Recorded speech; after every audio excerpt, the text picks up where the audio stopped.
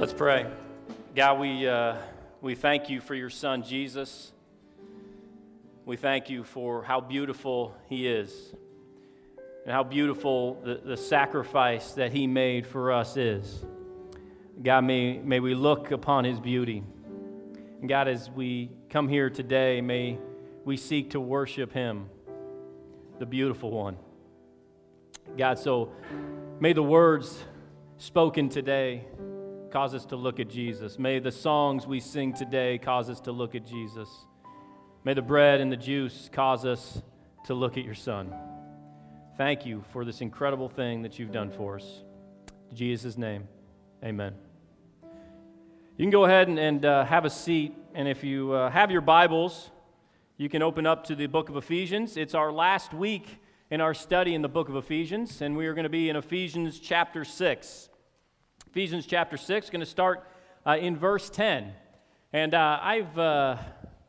both my grandfathers fought in World War II, and much like others in that generation, they don't speak of the stories that took place very often, and understandably so. But having been around them and having heard some of the stories from my uncles and aunts, you kind of hear some of these things. And specifically, I was thinking of my grandpa Kenny, my mom's dad, and hearing some of the stories that he went through. And he was a rear gunner, and on a couple different missions. There was one particular mission when there was, some 30 planes that flew and took off, and I think less than 10 of them returned. And he heard another story of in battle, and there was, a plane on each side of them, and both of those planes were shot down. And so I know that my grandpa knew what it was to be in battle, knew what it was to fight a war. And my grandpa Lou, obviously much the same, and many of you know him, and hear some of the same stories about the Silver Star and the Purple Heart, and a guy who knew what it was to be at war and knew what it was to fight a battle. And he told me one time, he says, Kyle, never going to know what it is to stand for something until you've actually fought for something, until you've been a soldier, and you know what you're fighting for, and you know what you're standing for. And I thought those are great words, and great words of encouragement from a guy who's definitely impacted my life. And so for somebody like me whose battles consist on the risk board and nothing really more, it's been something where I've had to really think and pray and begin to know what it is and understand what it is to be in battle, what it is to be part of a war, right? And as we look at Ephesians chapter 6 here, we want to understand that's what's going on. And whether you know it or not, as followers of Christ, as Christians, we are in a war.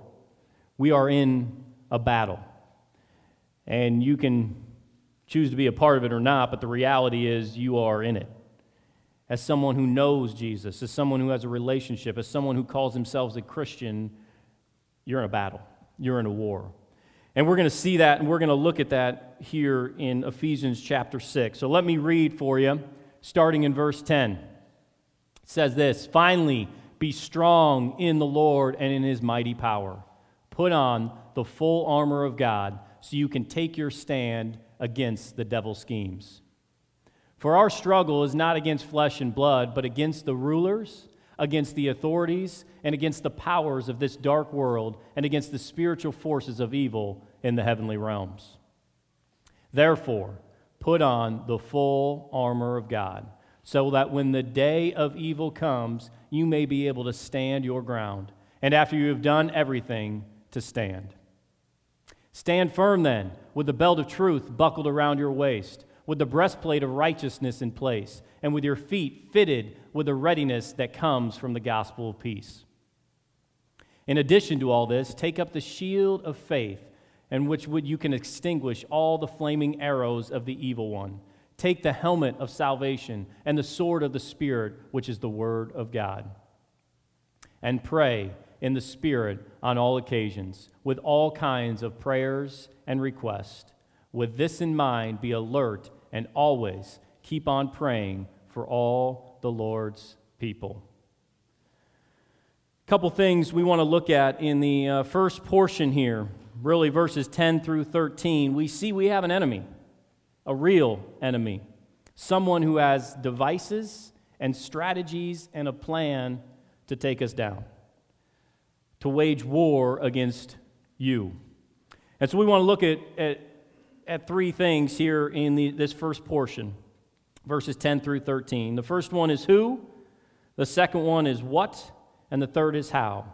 Who, what, and how. So let's go back to verse 12 here. It says this, "For our struggle is not against flesh and blood, but against the rulers, authorities, and against the powers of this dark world, and against the spiritual forces of evil in the heavenly realms." I love this because Paul reminded, he says, your battle's not just against the devil, but look at all this. He kind of drives the point home. It's not against flesh and blood, but against the rulers, against the authorities, against the powers of this dark world, and against the spiritual forces of evil in the heavenly realms. This is who our battle is against. And it's not that our battle is not always fought against flesh and blood, but understand it takes the form because of our enemy. And we know there is hatred and there is crime and there is racism, and all these things exist in our world. Real flesh and blood opposition. But we also know where that comes from. Because that we have an enemy who is the ruler of this world. We have an enemy who seeks to destroy, who seeks to steal. We have an enemy who is, by his name, a liar. And it started all the way back in the garden, right, with Adam and Eve. This is where it began. We don't have an enemy that possessed Adam and Eve. We have an enemy that spoke lies to Adam and Eve. And that enemy, still today, seeks to steal, seeks to destroy, seeks to lie. And he's the king of lies. And where he attacks us is in his lies, speaking to our heart. And we're going to look at some of that. But first of all, the first question is who? And we know that who is the devil and his enemy. We have a mindset, I think, Western culture, and even here in the U.S., where we want a natural cause, right? We want a scientific explanation for everything because we want to be able to fix it. We think every problem that there is an explanation for. Every problem there is something, okay, here's the solution, we can fix it. And so we understand that, or don't fully understand, that this battle is against something we can't necessarily see, right? It's not against flesh and blood. That our enemy is not just in the physical form, but our enemy is of the spiritual, against the rulers, against the authorities, against the powers of this dark world, and against the spiritual forces of evil in the heavenly realms. This is our enemy. So the question for some of us, and especially the culture in which we live in, is this can be a struggle. We can struggle with this idea and this concept of a spiritual enemy, right? Because we want to see something physical. We want to see something tangible. Okay, I know this is evil. I can see it. I can feel it. I can touch it. I can explain it. But we want to understand our enemy is of the spiritual realm. And so we want to challenge ourselves because, Western mindset may be, you know what, I can explain that, or I can explain this, or I have a scientific explanation for this. But most of the cultures in the world, this is very real, and they understand it. You go to South America, you go to Asia, you go to many cultures in this world, and they very well believe in the spiritual realm. And so we don't want to be culturally narrow in any regard. We want to understand that as a whole, as a world, and many cultures in this world, this is a belief that many hold to, but we struggle from our Western mindset to wrap our minds around it. So we want to look at that. Second question we want to answer is, do you believe in God? Because having a belief in God is having a belief in that spiritual being, right? A real God who has sent his son, Jesus, to die for us. And as you read through the scripture and you read through the life of Jesus, we see we also have a real enemy. And if the Bible's right about this, and we believe the Bible to be true, we believe the Bible to be the inspired Word of God, And you won't be able to understand how to defeat darkness in your life. You won't be able to understand how to defeat darkness in your families, and you won't be able to understand how to defeat darkness in our culture without understanding this truth, that we have an enemy, rulers and authorities against the powers of this dark world and against the spiritual forces of evil in the heavenly realms. Who is our enemy? That's our enemy, right? That is our enemy. And we need to understand that he is real. And on top of that, having a real enemy, the second question we answer is what? What? Verse 11 answers this. Put on the full armor of God so that you can take your stand against the devil's schemes. Not only do we have an enemy, but we have an enemy who schemes against you. We have an enemy who has devices, who has a plan to attack you. Throw up 2 Corinthians here, 2 Corinthians chapter 11. Or chapter 2, verse 11, it says this, in order that Satan might not outwit us, for we are not unaware of his schemes. What's going on here? Our enemy, Satan, has a plan. He has a scheme, devices, a plan against you. Our enemy is real, and on top of that, he has a real plan to take you down. He has a real plan to destroy you. He has a plan to seek you out, to steal and destroy. And we need to understand that. See, so much of our problem is we kind of coast through life. I don't know if you're like me, but I do this often. Where things, there's the trials and the temptations are not there. The battles are not there. And I tend to just kind of coast through life and not prepared for when the devil and his schemes and his plans come against me. Because I'm just kind of coasting. I'm kind of just going through the motions, doing my thing, unaware of the battle and the enemy that's taking place. In order that Satan might not outwit us, for we are not unaware of his schemes. C.S. Lewis said this. He says, there are two equal and opposite errors into which our race can fall about the devils. One is to disbelieve in their existence. The other is to believe and to feel an excessive and unhealthy interest in them. They themselves are equally pleased by both errors. We talked about this, but there's a battle. There are some who have no interest and no belief in this spiritual realm and a spiritual enemy, and there's some who really embrace it. And as C.S. Lewis points out, and think he's right on, is that both are errors, right? We can have the belief, oh, you know what? If I make a mistake, it's me. This is the world. I blame them. I blame myself and the world. And we can make a mistake and not understand who our enemy is. Or we can turn the other way and say, blame everything on the devil, right? The devil made me do it. It's the devil's fault. And take no personal accountability or responsibility in our actions. We know we live in a fallen world. We know we are sinners. We know we make mistakes, but we also know we have an enemy who seeks to destroy, who seeks to steal, who seeks to destroy our lives, our friendships, our marriages, seeks to destroy our churches, our kids, our friends, all of those things. Seeks to destroy those things. And as this portion of Scripture here in Ephesians looks to point out, is that we need to have a plan. So when the enemy attacks, and he will, we need to have a plan in place to fight that battle. Never going to know what it is to stand for something unless you've fought for something. Never know what it is to fight until you've been a soldier. It makes the reference here struggle, and what it's saying in that scripture, struggle, is it literally means a hand-to-hand battle on the ground. All right, this isn't just some struggle, okay, this is tough, kind of go both ways, but it depicts the idea of a hand-to-hand battle, right? You see these old movies, when they used to literally, they'd march out in front of each other, and I can't imagine how they would do this, and then they just go at it. I remember watching The Patriot, or whatever the name of the movie is with Mel Gibson, and here they just march to the middle of the battlefield, and there was basically this hand-to-hand combat.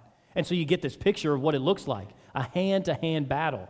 All right, this is not me sticking back in the corner hoping to, fire a few rounds when I can, but I am literally middle of the battlefield, hand-to-hand battle. And that's the image that Paul's depicting here.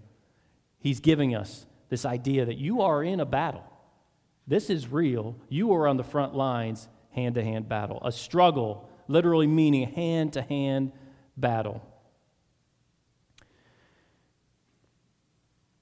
There's a book by Thomas Brooks, and Thomas Brooks was an author back in the 1600s, and Thomas Brooks wrote this book. It's called Precious Remedies Against Satan's Devices.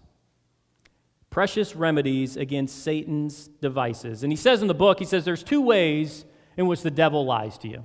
Two ways. One is temptation, and the second is accusation. And although the book written in the 1600s, he has listed out all these things under the temptations and the accusations we receive. And although written in the 1600s, seems dead on still even today.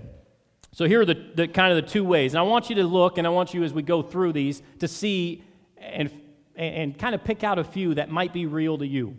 Because remember, we have a real enemy who has a real plan to defeat you, to bring you down. And knowing that plan and knowing how to battle and fight against that plan is where it begins, to have a strategy in place. And so as I read these, some of these to me stuck out. You know what? Yes, I know that the enemy battles me. Part of his plan is that. So now how can I have a plan against that battle? So the first one is temptation. And basically, temptation gets you to have a high view of yourself, so you go and do things you shouldn't. It basically hides God's holiness. It's this high view of ourself, and we miss God's holiness. And the first on here is it gets you to look at the short-term pleasure and hide the long-term misery, right? The pleasures of sin, short-term, but it hides the long-term misery that comes with it. It's kind of the idea, and I've been fishing once in my life, so I'm probably not the right person to give this illustration. But don't you fish and there's bait, right? Is that right? Okay, thanks. But what is the bait on? Bait on the hook, right? So there's that short term, man, if I can just get that bait. But the hook is misery, isn't it? And that's what this depicts. This is what it shows us, that yeah, there's short-term pleasure, but the long-term consequences can destroy us. Get you to look at the short-term and hide the long-term misery. Is that true? You felt that in your own life? I know that I have. Second one, get you to rationalize your sin as virtue. Rationalize your sin as virtue. We do things in our life, we know our sin, but we justify it in some way. Oh, well, I was helping somebody. Or you know what, I'm not going to give because I'm a good steward, right? We justify our sin as virtue. Number 3, by showing you sins of other Christians. That's what the enemy will do. He'll show you sins of other Christians, and we begin to justify in ourselves, well, other people have done it, or maybe I'm not so bad because I see other people do that. 4 is I deserve this. No one knows how hard I work. I deserve this. Number 5, by showing us home, it's supposed to be how many ungodly people are living lives filled with worldly reward. We look around in the world today and we can see people who don't love God, and seemingly by world standards, right? They're blessed or they have much. Although as we talked about first week in Ephesians, what true blessing looks like. So we see that. Number 6, and the last one I'll give you, although he's got many in there and much more than these, are just 6 I pulled out. By getting you to compare one part of your life to another. In other words, I'm doing this for the kingdom, or I'm doing this, or I'm serving God in this way, so, you know what, it's okay that I do this, or it's okay if I don't do that. And so we justify our actions because other areas of our life reflect godly living. And these are temptations, ways, and schemes in which the devil gets us, tempts us, brings us down, destroys us, steals. So temptations, that idea of the high view of yourself and missing the holiness, hiding the holiness of God. The second way that Thomas Brooks talks about in his book is accusation. And so where the first, we have a high view of ourself, the second is we have too low and a self-hating view of ourselves. And it essentially hides God's love from us. We dwell on the past, we see our sin, but we forget about the love of God. We forget about this picture of what Jesus has done for us, and that we've been forgiven, and that we are a new creation in Christ. And here's 4 ways in which he does it: by causing us to look more at our sin than our Savior. And so in our life, we dwell on our sin, the things we've done wrong, the ways we've screwed up, instead of looking at Jesus. And in his book, Thomas Brooks says that every one time we look at our sin, we need to look at our Savior 5 times. Isn't that true? I don't know if you're like me, but how often I can dwell on my mistakes when, as a new creation, I should be looking at Jesus. Talk about having a low view of yourself is when we so often we dwell on where we failed, where we've made mistakes, instead of looking at Jesus. I think it's the same way as being a parent, isn't it? If I just point out the mistakes my kids made, I can have a great self-image of themselves, and how much more I need to build my kids up than tear them down. Same way that God wants us to look at Jesus, because those things I've made mistakes, those ways in which I've made mistakes, those things I've screwed up with, man, it's been forgiven. It's been forgotten. It's been taken care of by what Jesus has done. Isn't that an awesome thing? Finished. God looks at me and he sees his son, Jesus. And too often we dwell on those things, which is number 2, by causing Christians to dwell and obsess on past sins that can't be undone. To dwell on past sins that can't be undone. This is one of the ways in which Satan schemes against us, accuses us. We dwell on the things we've done in the past. What does God say? You know what? That is done. It's finished. It's been taken care of. Number 3, by making Christians think that the troubles they are going through are punishments for their sins. Right? We struggle, difficult things arise in our life, and we immediately think, oh, some way I'm failing. Some way I'm not living up to God's standard. And again, we need to be reminded, right? It's finished. God has taken care of it in his son, Jesus. And this whole identity in Christ, what we've been talking about in Ephesians, that I'm a new creation, that I am new. I'm no longer, as Nick talked about in one of our early weeks, I am no longer am what I once was. Right? As I talked about in Ephesians 1, we are blessed. We've been forgiven. We've been redeemed. We've been bought back. We are adopted. We are new in Jesus. In Jesus. 4th one, last one I'm going to leave you with, is by making people think that the inner struggles and feelings you have, Christians shouldn't have. Right? We know until we're with Jesus, we're going to struggle, we're going to sin, we're going to make mistakes. It's reality. It's what we go through. There's no temptation not known to man. Right? Those struggles are going to happen. These are the tools, these are the schemes that our enemy has against us. You need to know we have a real enemy who has a real plan to destroy you. He is scheming, he is planning, and he wants to destroy you. He wants to destroy you, he wants to destroy your family, he wants to destroy the church. He's got a plan to do it. The last thing is how. And I'm not done with the whole message here. I actually have like 5 pages of notes, so bear with me. We'll get through it though. How? I think the how is, how do we battle this? First, you got to know you have a real enemy, and you got to know he's got a real plan to destroy you. And then we have to have a plan in place to combat that.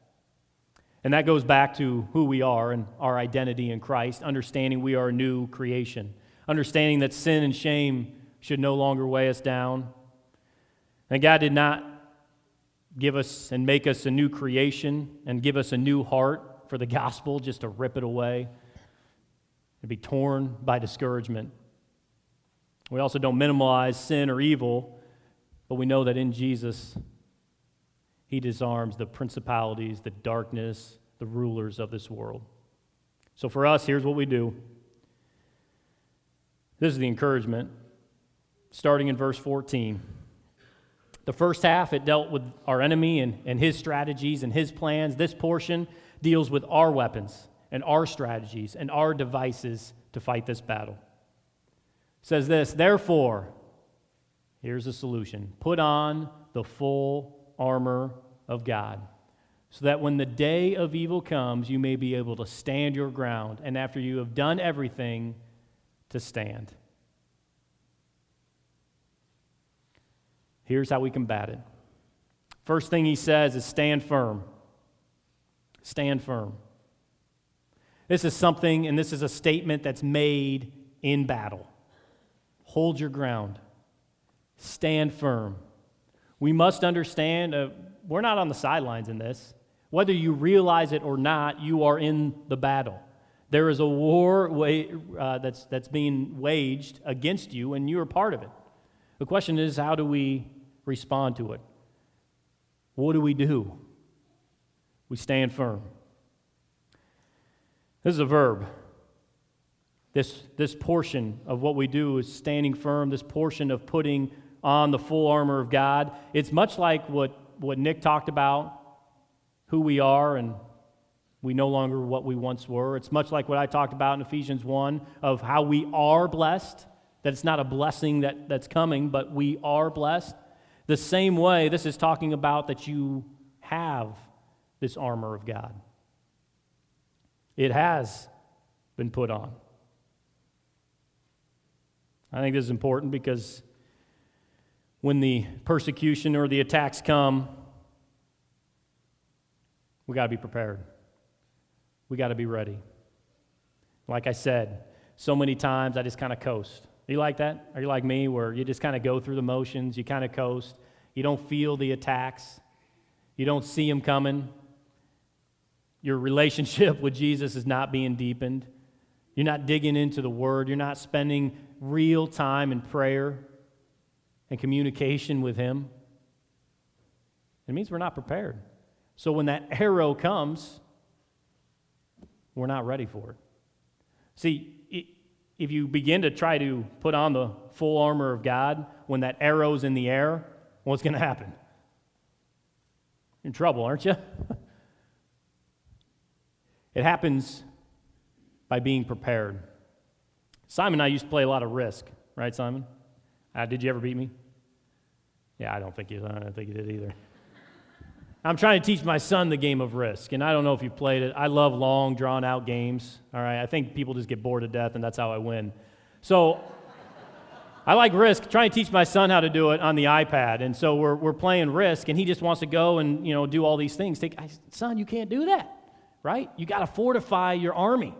You got to have a defense set up, and then you can go out and try to fight that battle. But if there's no fortification, you're in trouble, because what are they going to do? They're going to come right in the back door and destroy you. And he's like, he doesn't care. He just kind of keeps going. Well, I'm going to start in Australia, or I'm going to start in South America. Anybody played Risk in here? Yeah, okay, thank you. Some of you understand what I'm talking about. I'm going to get fortified, and I'm going to build that army, and I'm going to build my strength, and then I'm going to go out.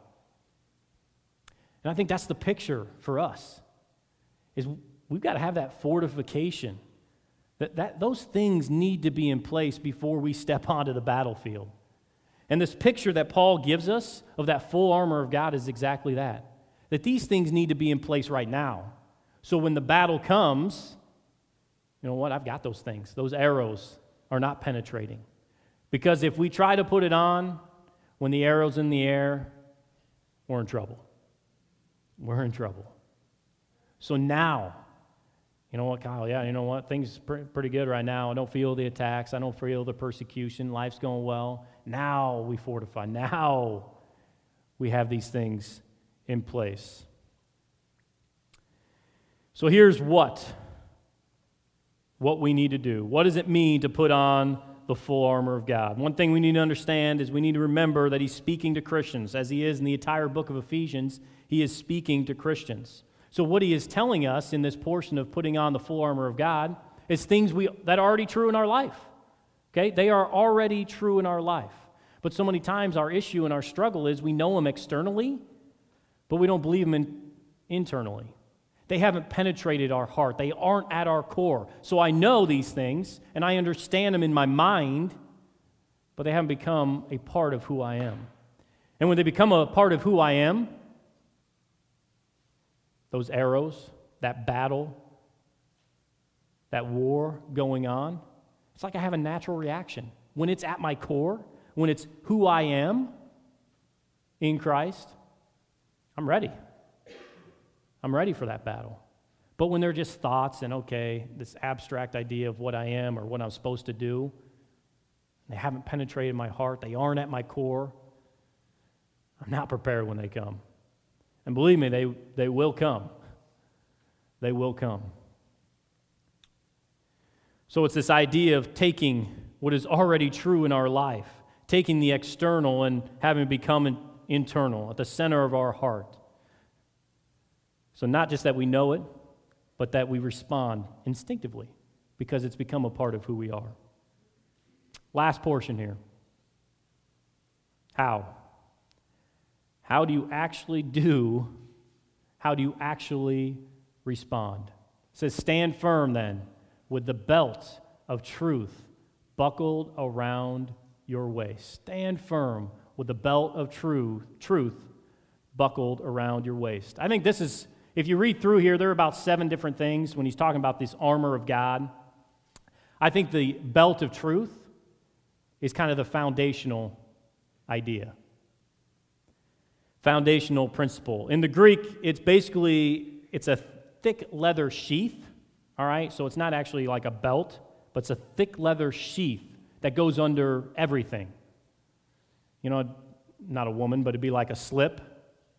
It's difficult. You're talking about this manly war you're waging, and then you talk about a slip. But, all right, it's this idea that under this armor, okay, this thick leather sheath is there. It's the foundation. Before anything else goes on, the belt of truth, the underlining foundation. Again, it's what's at our center, this truth at our center, at our core. So before all these other things take place, the belt of truth buckled around your waist. It's our core, it's the center, it's who we are. And then I think we move into the other things, this breastplate of righteousness, and with your feet fitted with the readiness that comes from the gospel of peace. Now, we could spend weeks. We could take each one of these 7, and we could have a message on each one, couldn't we? And I would encourage you, like we've done the entire book of Ephesians, you need to go back, you need to study, you need to understand. But if I spend as much time as I should on each one of these, Iowa State game would be come and gone, and I don't want that. That stunk about George, didn't it? Sorry, I'm still a little depressed on that. But all right, so with the breastplate of righteousness in place. So the first thing we see is the breastplate of righteousness. If you are going to be hit with an arrow, there are certain parts of your body where you may survive, right? But if an arrow hits you in the heart, what's sure to happen? Any guesses? You're going to die, all right? We can do a demonstration if we want to. If an arrow hits you in the heart, you're going to die. The breastplate of righteousness, to guard your heart. Proverbs talks about it. Guard your heart. Why? Because that is the center. It is the center. It is your core. And if you don't guard your heart, if you don't protect your heart, you're going to be destroyed. The enemy, where does he attack us? Where do his lies penetrate us? They penetrate us at our heart. This is where he attacks us. You need to guard your heart, the breastplate of righteousness in place. And with your feet fitted with the readiness that comes from the gospel of peace. Shoes, right? All kinds of terrain, all kinds of things going on. We have the right equipment to fight the battle. The next one's shield of faith. In addition to all this, take up the shield of faith with which you can extinguish all those flaming arrows, to be grounded on our faith and our belief. Take the helmet of salvation and the sword of the Spirit. I love these last two. Listen to this. The sword of the Spirit, which is the Word of God, and pray in the Spirit on all occasions, with all kinds of prayers and requests.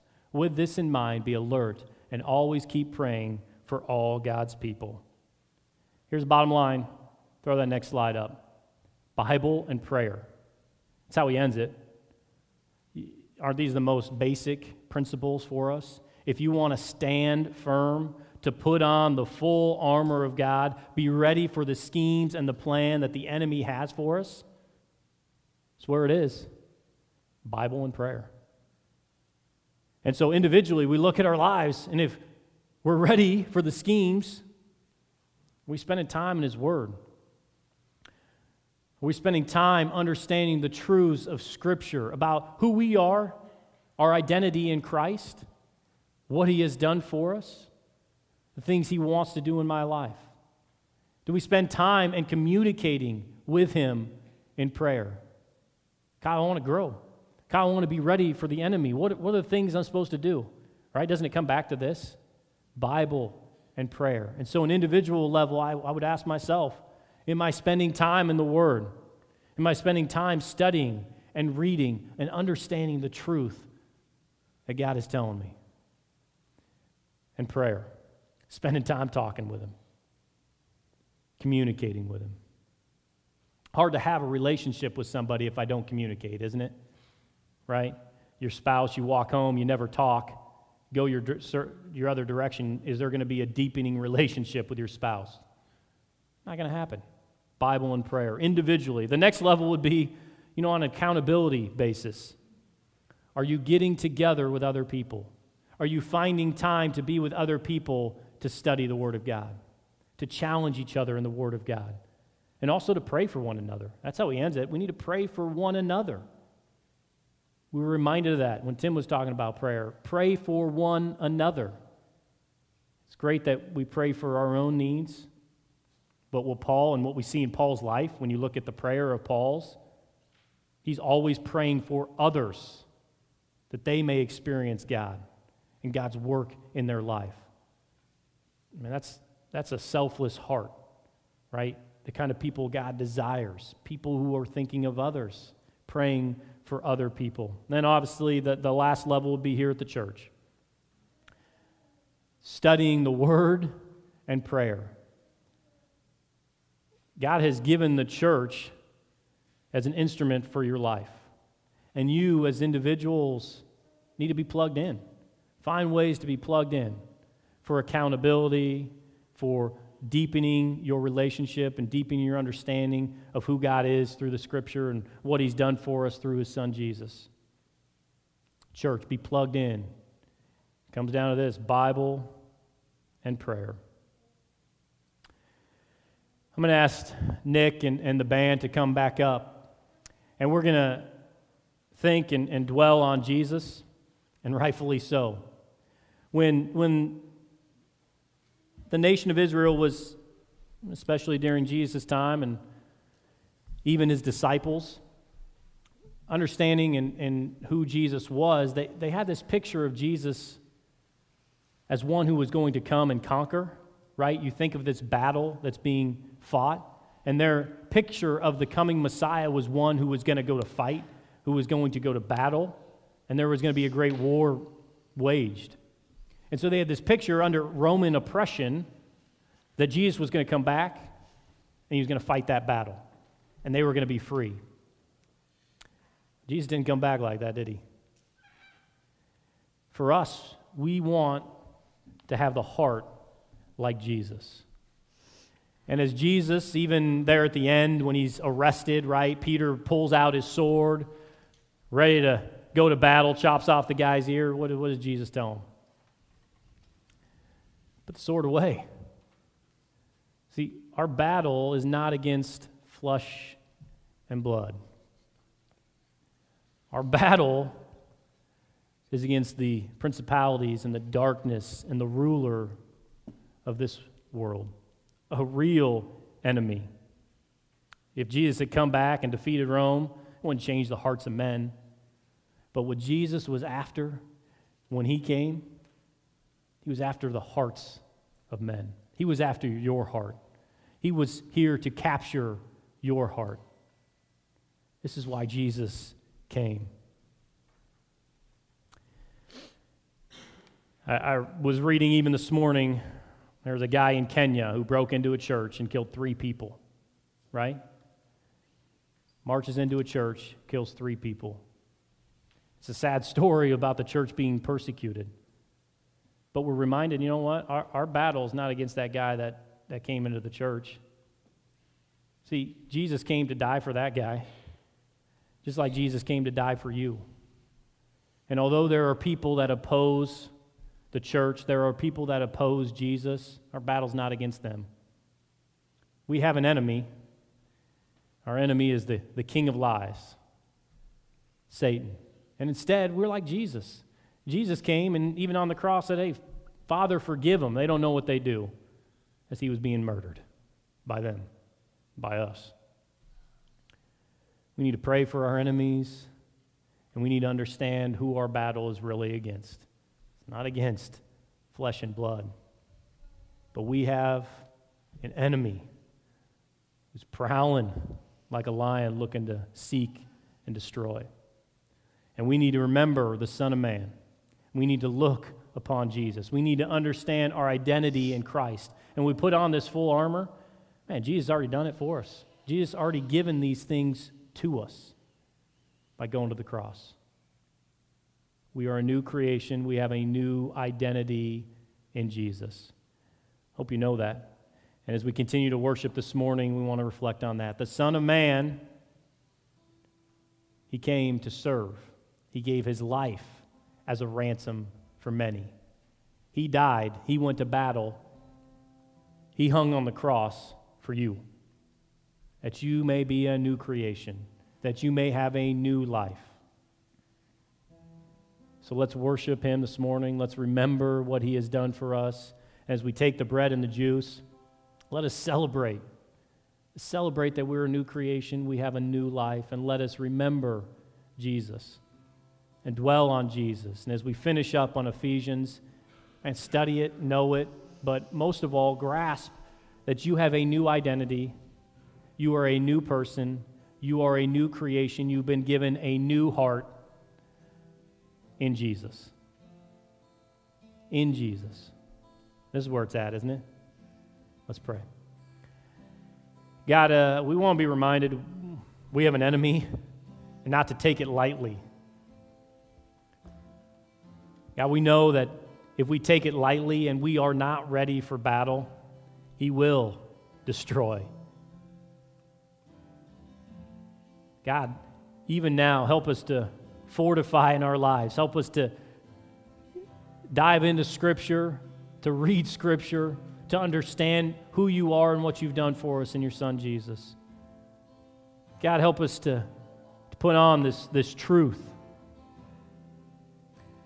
God, help us to know the Word. Help us to pray, not only to be prepared for the battle, but pray for our brothers and our sisters and our family here, that they too may be prepared for the battle.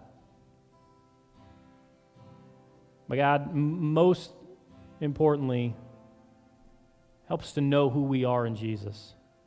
Help us to know that we are blessed, that we are a new creation, that we are no longer what we once were. But we have a new identity in Jesus. Adopted, forgiven, redeemed. God, we thank you for this. And as we worship you this morning, as we sing to you and about you this morning, help us to remember Jesus. Help us to dwell on what he has done and what you are doing in our lives. We ask this in the name of Jesus. Amen.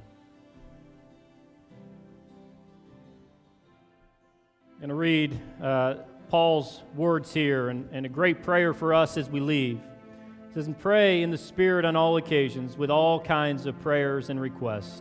With this in mind, be alert Be alert and always keep on praying for all the saints. Pray also for me, that whenever I open my mouth, words may be given, so that I will fearlessly make known the mystery of the gospel. Let's pray. God, may we be alert. May we be ready. May we pray for each other, that we may put on this full armor of God. Be ready for this battle. God, as we leave here, help us to fearlessly proclaim the gospel. As our mission says, to lead people everywhere to a devoted relationship with you. God, we want to be people about your work. We want to be people prepared, so when the arrows come, we are ready for the battle. Help us to pray for one another, encourage and challenge one another, and to put on this full armor. We pray and we ask it in the name of Jesus. Amen. Thank you for coming.